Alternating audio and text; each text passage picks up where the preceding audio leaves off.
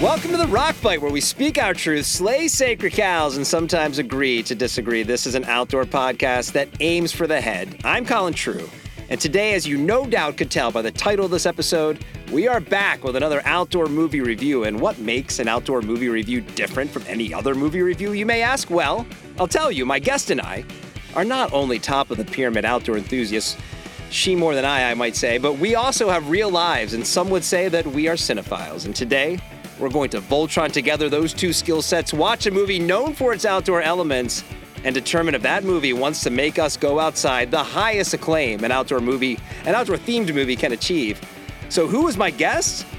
Well, surprise, surprise, Rock Fighters. It's not Justin Hausman today, but on the red carpet instead, it's the one, the only Shantae Salaber! She's back! All right. Thanks so much for having me, Colin. I am thrilled to be talking with you today about What? Well, what movie, Shantae? What movie are we talking about? We're going to talk about Vertical Limit. Do you remember the first time you saw Vertical Limit? I honestly, it's been a long time. Oh, same for me. I had to think, when I rewatched it this week, I realized that I hadn't seen it in a really long time. Let's say, I don't know, sometime in the last 10 years for sure was probably the last time I saw it, or the first time I saw it.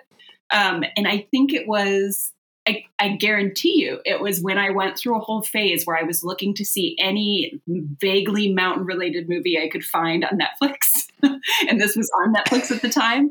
And I was like, well, this looks great. I can't wait. We were trying to find a way to get you back on the show, and you've been incredibly busy. You have so much going on. I'm like, let's do a movie review. What do you want to do? And you did not hesitate. You're like, we're doing Vertical Limit. Like, it was just like, boom, right there. Why did you want to talk about this? I mean, listen, in my opinion, Vertical Limit is sort of like the showgirls of mountain movies. Like, is that an insult or a compliment? It's both. It's both. It's really a compliment because, listen, Showgirls, okay? You've seen Showgirls, yes? I have. Nomi, bless her. Showgirls is a cinematic legend. It's iconic for multiple reasons. And we could look at Vertical Limit and say the same thing. You know, it's true. Everybody has their own experience when they watch these movies. And maybe they're not exactly Oscar nominated, but they absolutely live on in the zeitgeist. So that is, for me, Vertical Limit is like more than 127 hours or Wild or anything like that. It's like one of those outdoor movies that it wants to be so much. Well, let's dig into it. I'll start with the synopsis. This is just the Googled synopsis, which I think I already have issues with it, even in the synopsis. So the synopsis is, feeling responsible for his father's death, which occurred on a climbing expedition. All right, number one right there. Not a climbing expedition. They were just rock climbing. But okay, let's not slow things down. Peter Garrett, Chris O'Donnell's character, has quit the pursuit in favor of photography, while his sister Annie, Robin Tunney, has become a top climber after Annie is hired by the wealthy businessman Elliot Vaughn, played by the incomparable Bill Paxton, to lead a trek. Inclement weather causes the crew to be trapped. Facing his fears, Peter assembles a rescue team, including experienced climber Montgomery Wick, who's Scott Glenn, to save them. Inclement. Definitely glossed over a few things in that synopsis there. Just some inclement weather. There was like a small thunderstorm, right. Things get tough. No big deal. No big deal. They're definitely not in the high Himalaya. Also, we're feeling responsible for his father's death. You caused your father's death. All right, let's just call it what it is. You murdered your father. Let's check out this Vertical Limit after murdering his father. Sounds great. That wouldn't sound. The movie was released on December 8th, 2000. It's directed by Martin Campbell. Best known, I don't know if you're looking at the outline or if you've looked at the outline. Do you know what he's best known for directing? Bond films, right? Yeah, I didn't know that. Yeah. 2 Bond films, GoldenEye and Casino Royale. Yeah, well, you can see the mark of wannabe Bond action vibes all over this movie. I mean, I don't know if James Bond has ever gone up against nitroglycerin like Chris O'Donnell does in Vertical Limit, but we'll get to that. So the movie stars, like we mentioned, Chris O'Donnell, Robin Tunney, Bill Paxton, Scott Glenn, and our guy, Ed Viesturs. Oh, Ed Viesturs. Like, bless you, sir. So good to see him on the big screen. Love that man. We're going to have a lot to say about Ed coming up. That's right. I forgot how much he's in this Me movie. too. I mean, up to the end of the movie, he's just like lingering in the background. He's lingering in the background anytime they're at base camp. I don't know if you noticed, but they frame every shot so that Ed is just like over someone's shoulder. It's great. You're like, hey, we're legit because this guy is here. And this guy's here. He hadn't even, I think at that point, accomplished all of those 8,000 meter peaks without oxygen. He'd only done some of them at that point, but they're like, hey, this guy. They say in the movie it's at 12. He had 2 left. He had 2 left. That's right. But I love that they were just like, where could we put Ed? Put Ed somewhere. Ed needs to be lingering. So some notes from production. I found a great Washington Post article from December of 2000. They didn't film on location, but they did go to New Zealand and British Columbia. They also created a lot of the sets on sound stages and miniatures. I mean, it was a pretty elaborate production. The multiple members of the cast, including Robin Tunney and Scott Glenn, did their own stunts. That Tyrolean traverse that you see Robin Tunney doing, that's her, which is pretty impressive. Producers from Columbia Pictures at the time recognized the, quote, public's appetite for alpine dramas after watching the success of John Krakauer's Page Turner about the 96 disaster on Mount Everest, which of course was into thin air. This definitely I wrote it later on. I mean, this movie could not have been made or could never be made again. Could not have been made before or be made again. This is an absolute capitalization of the outdoor movement of the 80s and 90s. And it's like, let's make a real outdoor movie, but also an extreme outdoor movie. Super extreme, full of drama. And regarding the inclusion of things like nitroglycerin, back to the extreme nature of it, director Martin Campbell and star Scott Glenn had several quotes. They said what they're making is a roller coaster ride, which will put your heart in your mouth. You know, if you wanted to make a movie about the definitive mountain climbing film, that would be as interesting as watching paint dry. So there you go. I mean, they had to make it Hollywood. No one's going to watch like climbers just heavy breathing for 2 hours. But this movie is a bit of a punchline, I feel like, in general, kind of to the outdoor community.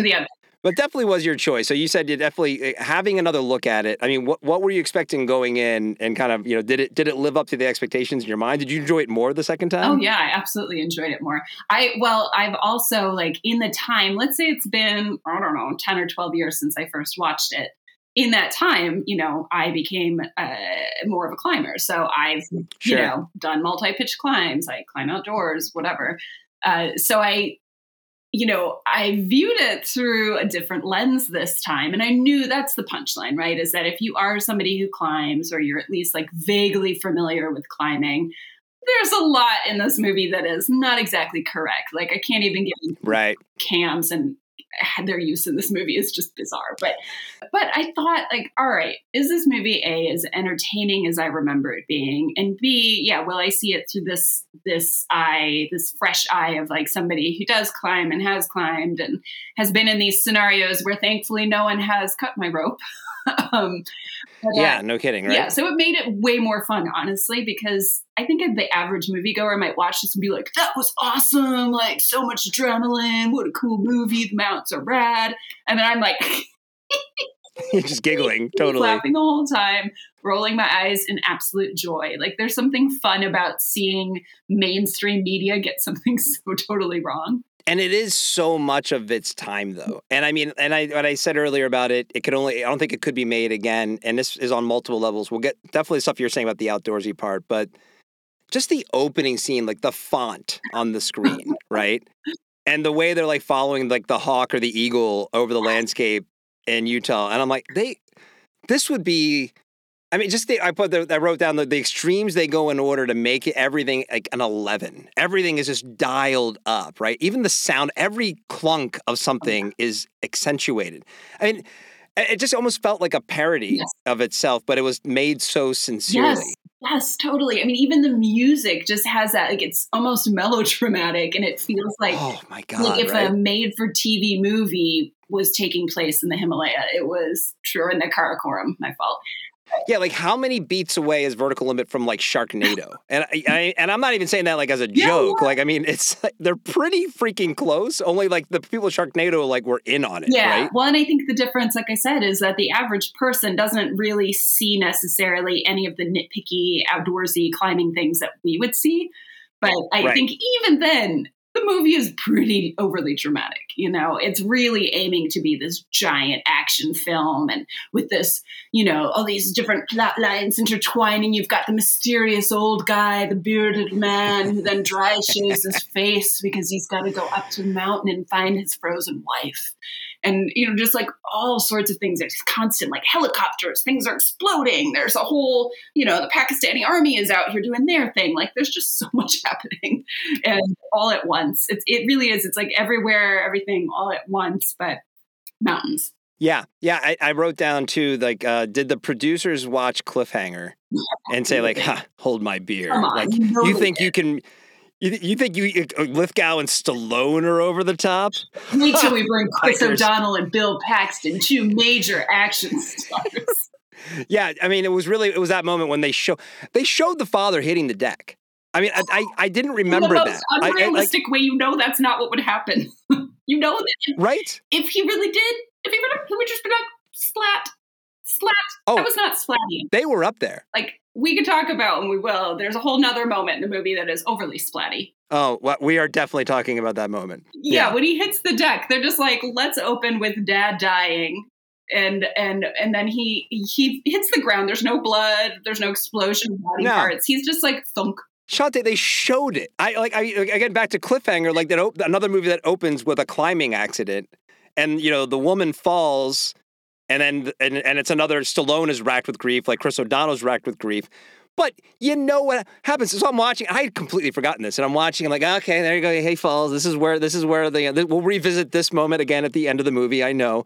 And then they show his body. That's because they have to one-up Cliffhanger. They have to one-up Cliffhanger.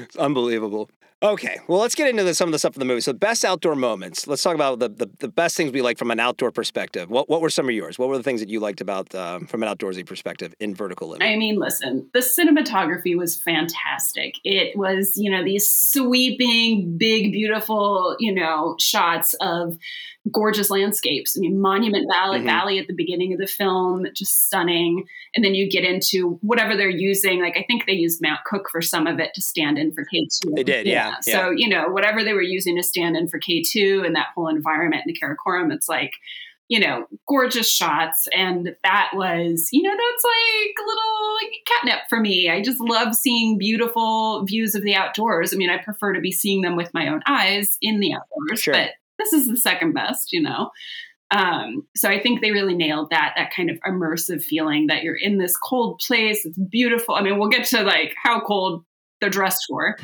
I have some beef, but yeah, I thought they really nailed like the beauty of it and sort of putting you in that environment. And, even though I have major problems with how the climbing was done, it's always fun to see people climbing on film, whether or not they're doing things that you may do in the real world. Yeah, right. Yeah. And I just, and honestly, I loved the drama.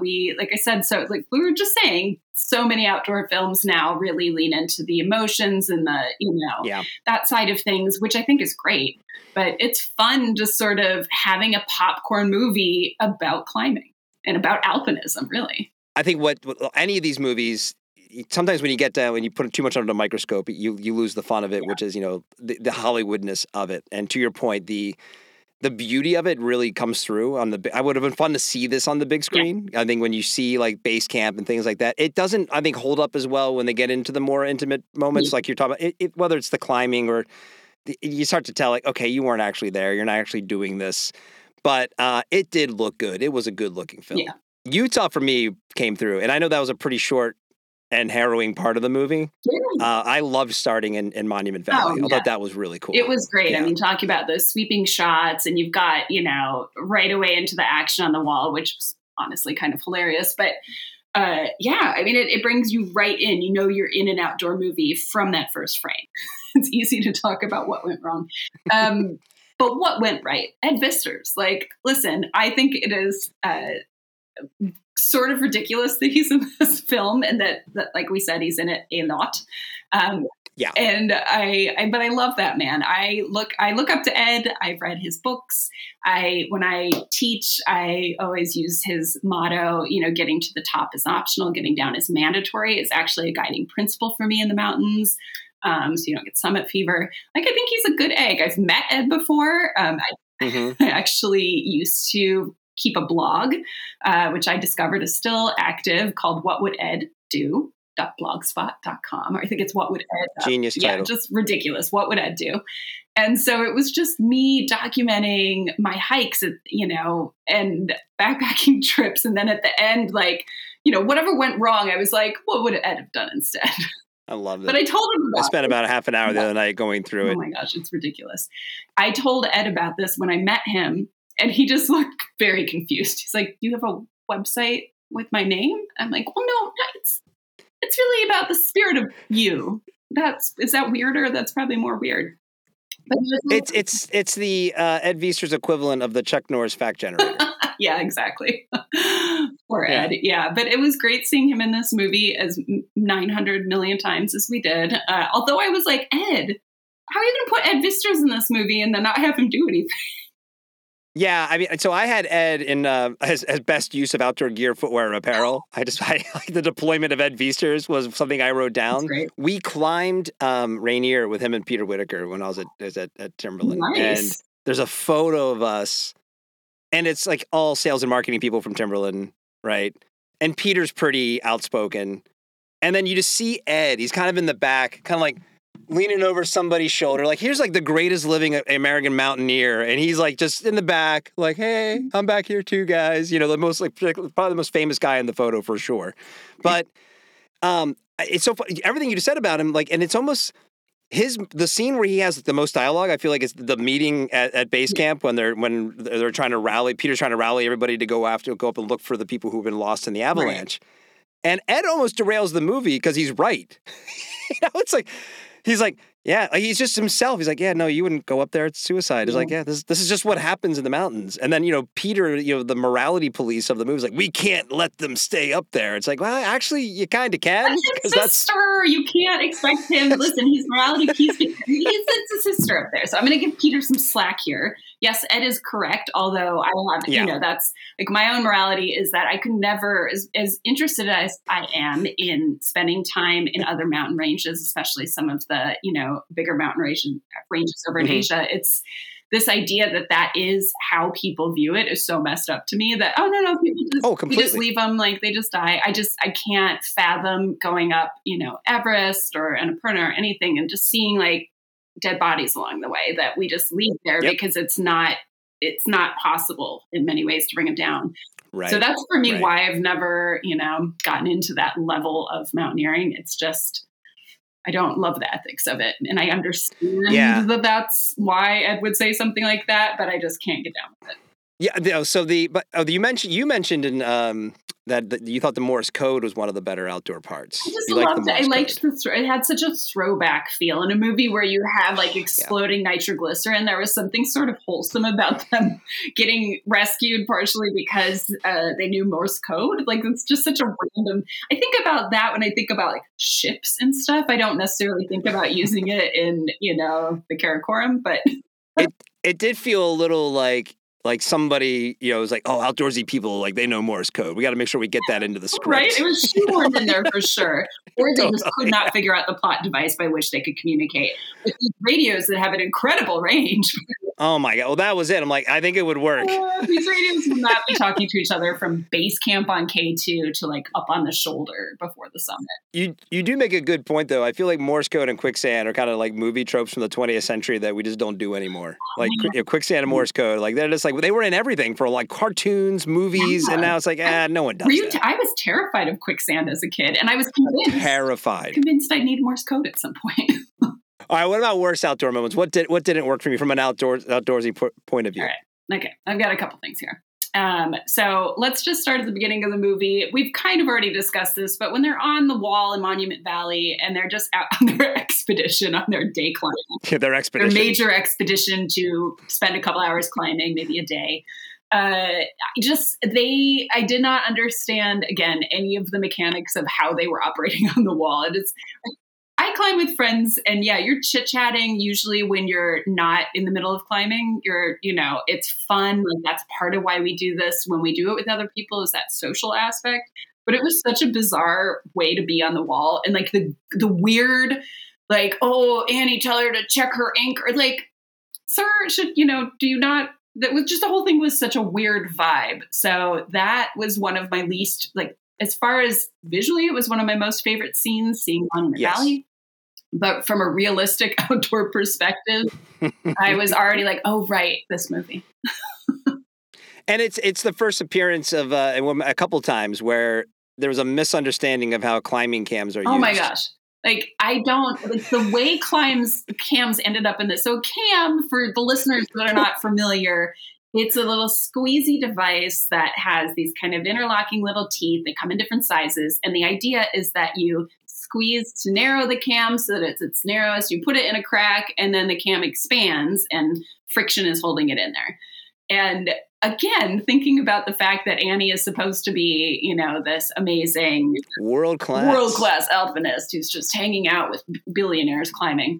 The fact that she couldn't properly place cams that wouldn't get pulled out in Monument Valley kind of surprised me. Well, that, and then the dangling and like reaching with the cam. I'm like number one, like if you place a cam, it's never just putting a piece of paper in a slot and it just fits. Like you gotta like find the way in. Where do you release it, right? And that happens later. I don't know if you want to call that out specifically later when Monique's on the cliff, and I'm just gonna jump and jam this thing in, and that's gonna work. I mean, it's like, okay, guys, and actually, this is something I thought of because if you read about it, they went to like a 5-week boot camp to learn to climb. The actors did and everything. I mean, there was a lot of, and when we get into gear and apparel, there's something I want to talk about too. But there was a lot of effort made for some level of authenticity. Mm-hmm.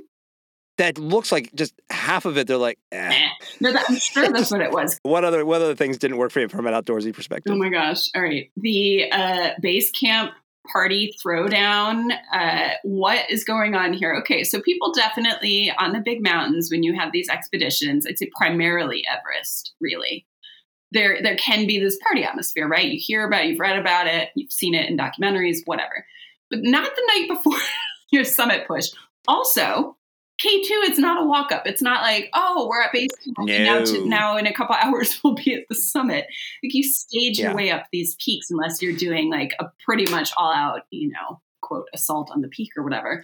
You're setting up camps along the way. You're moving your gear up. You're fixing your lines, none of which seems to have been done in this movie. I don't know what they were doing to get up to the summit so quickly.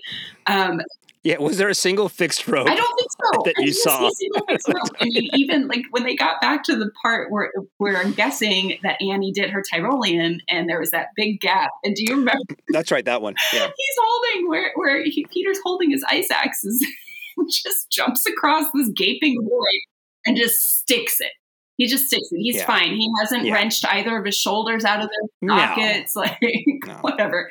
Anyway, some of this is just absolutely magnificently bizarre to me. Like, how no one is going to be like getting crunk the night before your summit attempt. Also, I wrote down the pre-climb party too. Who's doing all these dishes? They're all holding like mugs and stuff like that, right? And they're like, and there's like they're barbecuing chickens. I mean, it is like full on like in the city barbecue. Only they're at base camp of K2. Yeah, and all these people, like K2 is not, like, it's certainly one of the, more well-known 8,000 meter peaks, but it's not the same exact vibe as you get at Everest, where you also have, backpacking groups coming in to just check out base camp. Right, the treks that come through and everything. There's so many more people from a volume standpoint than go through the Everest base camp. Like, K2 is not necessarily, it's such a technical mountain, and I don't know that you can really drag people up at the same way you could kind of drag some people up Everest. But yeah, the whole thing just was so, all right, I get that you needed some sort of plot device here, but come on, guys. The biggest problem I had, and it's exactly in line with what you're talking about, is how they had all this technical advisement, and they're supposed to be on K2, which, they say it in the movie, so it's harder to climb than Everest and everything. That's the reputation it has. Everyone on the mountain looked like they were just out for like, and the way they were dressed, they were out for like a random ski day. Oh my gosh, they're just wearing their colorful, like, 90s snow gear, beanies. Yep. Taking their goggles off when they don't need, like. Nobody's face is red or dry. Their lips aren't chapped. Nope. Nobody looks like they have frostnip. It's so there was one moment near the end where Chris O'Donnell, I feel like, had something covering his face, like a balaclava or something covering his face. But for the most part, just people's jackets zipped up or maybe opened up a little bit. Sometimes they're one strap in their backpacks. Backpacks was like it's a JanSport. I was like, come on, guys, you're not going to class right now. You know that backpack would be on and like buckled up.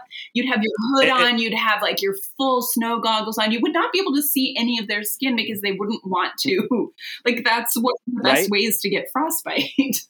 No supplemental oxygen. No supplemental oxygen, even after they mentioned like how amazing it was that Ed is one of the only people to have climbed that many 8,000 meters with oxygen. Like you'd think that they would think in the movie. So now we're all going to do it that way. We're not going to learn anything from him except for that we don't need oxygen.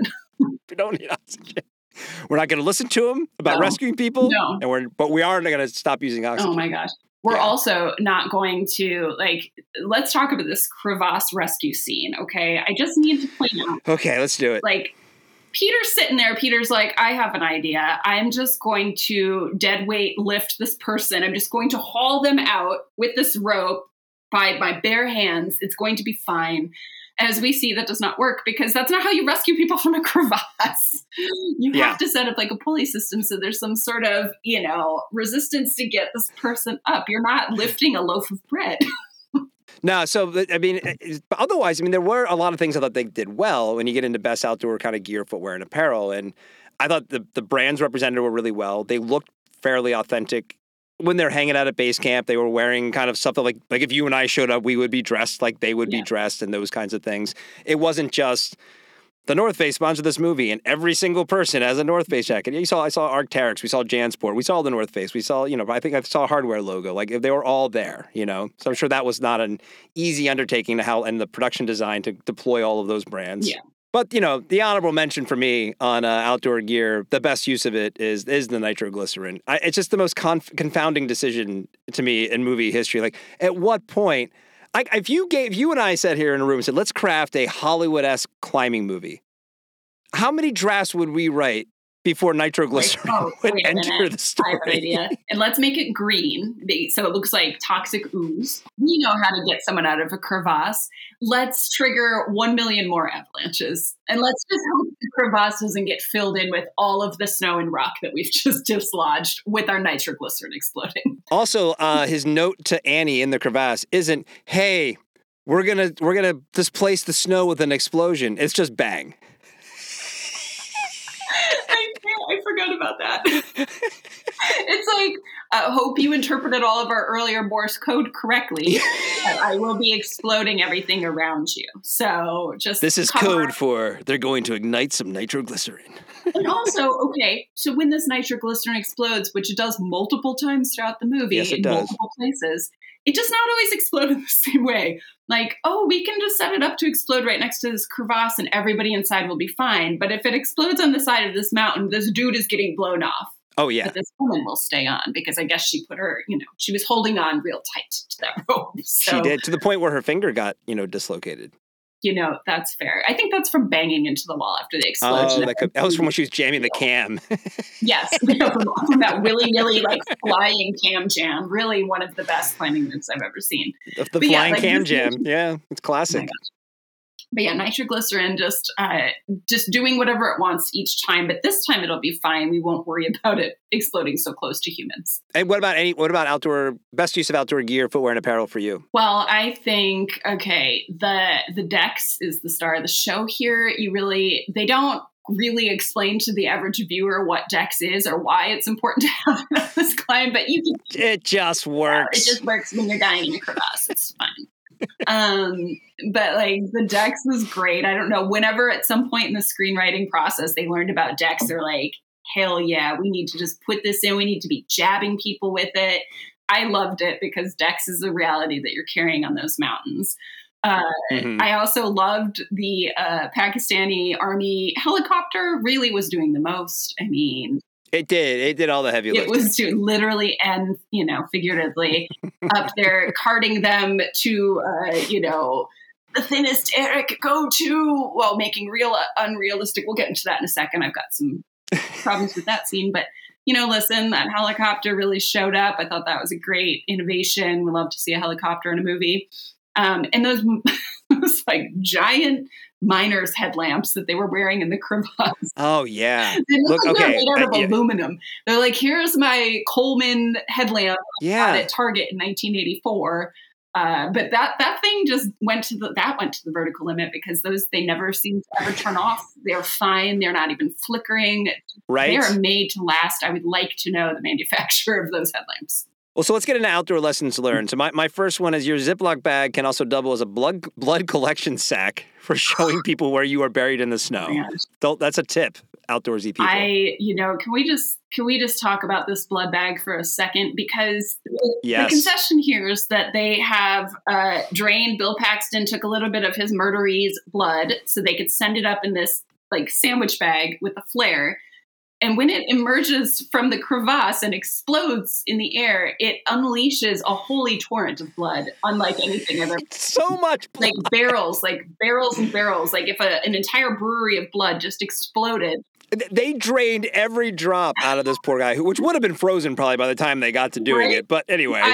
That was like, wow, where did all that? It was just a sandwich bag. Like what? How did that happen? They packed the special explosive flares, too. Oh, gosh. That was a special scene for me.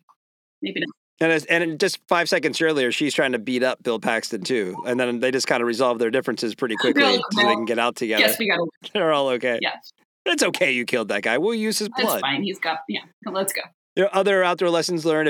If you're a spiritual mountain badass, you can get by in the Himalaya with a canvas parka and a headband. Listen, Montgomery Wick needs not anything else. He's got like the LL Bean 1975 special and a ripped piece of his T-shirt covering his ears. He's good. Yeah, that a wish and a prayer. He's A-okay. My last one was movie stars don't need supplemental oxygen in the death zone. That was my other outdoor lesson. Yeah, it's a superpower. It's like, again, if you're climbing with Montgomery Wick, you really don't need much. That guy has like a halo of protection around him, I'm thinking. So... good for them for bringing him in. Did you have any lessons? Oh, yeah, I've got some lessons. Okay, make sure you're the one carrying the knife. Big one. Oh, man, yeah. So carry the knife. Always be the one to carry the knife. Yes. Even if it gives you a guilt complex later. Carry an Abby beacon. I don't know, a probe, a shovel. Like, my lessons learned. How about that as an idea? Are all the things they didn't do. Right. Double check your anchor. They didn't have any they on set to help them out. They just had to make it up as they were going along. Ed was not there for that. He was like, where's the craft services table? Ed's just eating like, I'm not helping you fucking people. Yeah, he's like, I got to get strong for my next climb, guys. That's right. Got to wear my cool Eddie Bauer pants. Listen to the pros when it comes to weather forecasts. I don't know. It's almost as if they know what they're doing. And maybe you should, when someone says, there is a crazy storm about to descend on this mountain, maybe your ego can go, I guess I'll take the day off and maybe we should go down. Any other lessons? No, really just listen to, wizened old men that live in the mountains. In their canvas coats. Yeah, they're going to know everything with their, ragtag vibes. They don't need capitalism. They don't need gear. They just need what fire burns within. My last nitpick and sort of the grossest part of the movie was them having her kiss him over the sister, like right after all this shit happened. They get into the classic movie framing and the body positioning between the actors. And I'm like, don't do it.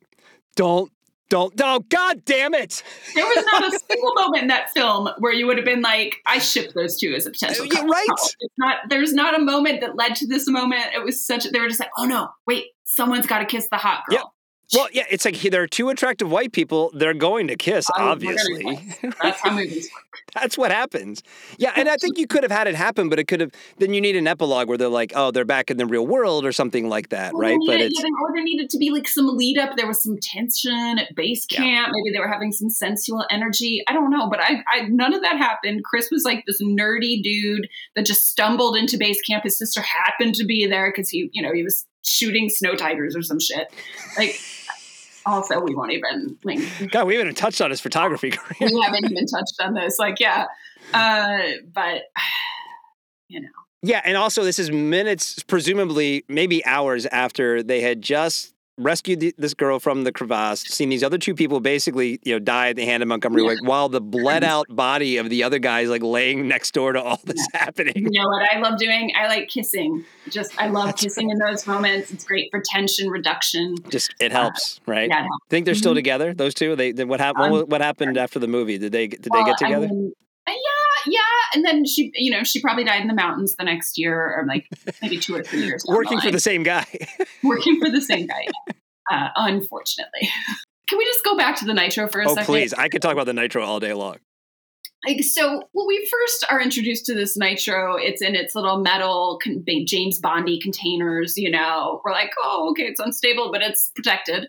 And then suddenly this shot while they're up on the mountain cuts back to that little storage unit and they're all oozing everywhere. There's green sludge everywhere. It's everywhere. When did this happen? And then they try to explain like, oh, it's sunlight. I'm like, but they're in a shed. They're in a shed. Like how just the shed has been there for presumably a long time. So they would know if there was sun coming in and the nitroglycerin wasn't just deposited there that day. Like how did it just suddenly everything just starts oozing? But meanwhile, the shed ones are oozing, but the ones in their backpacks aren't oozing, even though they've been in the sun all day. They're fine. Until suddenly, oh, wait, get them in the... And all they say, by the way, over the radio, this radio with incredible range, is, the shade, get them in the shade. And they just start like piling snow on top. They don't know why. They're not... They just get it immediately. Get it in the shade and now bury it. Like, nobody tells you to bury it, but their instinct, maybe that would be my instinct would be like, fuck this shit. Yeah. I'm putting this in the shade and running far, far away or, snow trudging far, far away. Listen, no one, when they're even laying out the plan in base camp, like, so we're going to carry this nitroglycerin. Yeah. Let's learn a few things about this combustible material before we leave. Sounds good. Actually, let's not. Let's just go by gut. I was actually thinking before you said that, do we have any nitroglycerin? Because that could really help us up there to get these people out of the crevasse. Like, nobody, they were just like, just take it. Good luck to you. We're going to pretend we don't see you taking it, but we think it's a great idea. Like, I love that the Pakistani army guy is just like, I'm not giving you permission, but I'm not saying no. Not saying no. But I'm also not going to tell you anything about it. Do you think it was the nitroglycerin that got Martin Campbell the GoldenEye job? Do you think the Broccoli family is watching Vertical Limit and going, well, what we need is a guy who knows how to use nitro? You know what I mean? Like, was that the deciding moment? Yeah, and that and the kiss. Mm-hmm. And the kiss. Good point. Kiss a lot in those Bond movies. So. Right. Yeah.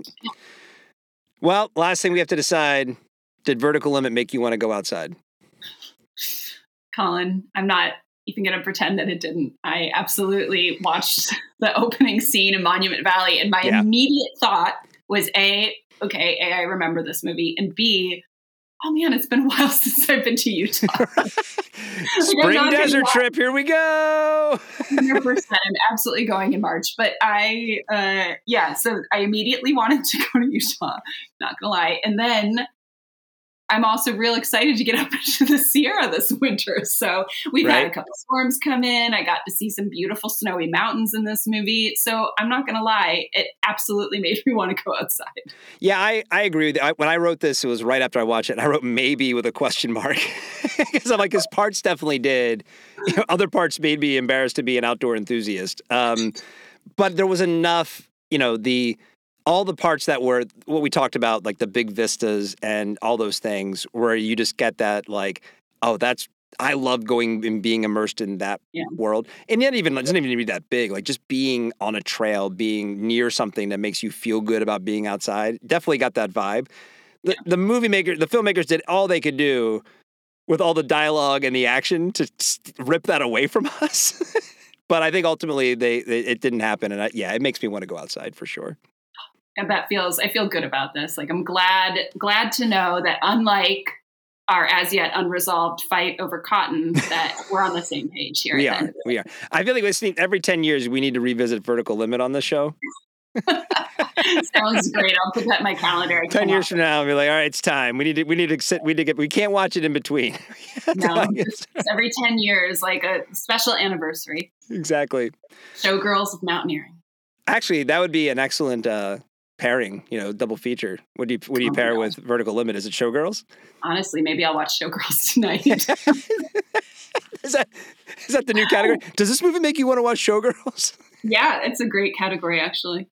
Well, that's Vertical Limit. I think we did it. So So Shante, what's going on with you? Where can people find you? Anything people should be checking out right now? Oh gosh, well, I am deep in the work. I actually have the first deadline for a new book that I'm writing. So that I will have more on that soon. Kind of keeping it close to the vest right now. But yeah, otherwise you can find me on the Instagrams and at by my name. So Shante Salabert, SHAWNTESALABERT.com is my website. And it hasn't been updated in a long time. It's all right.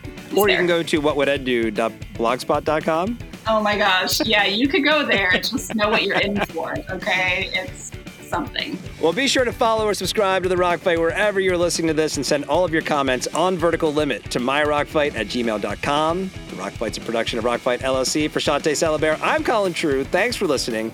And here to take us out is Krista Makes from Less Than Jake with the Rock Fight fight song. We'll see you next time, Rock Fighters. Rock Fight!